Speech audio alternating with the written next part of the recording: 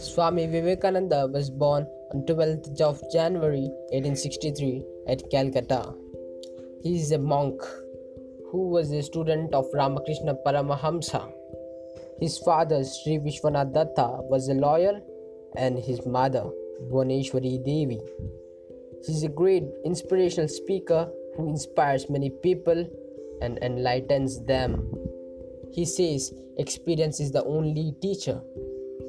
Philosophy is not got by studying books. The path of devotion is natural and pleasant. We cannot see outside what we are not inside.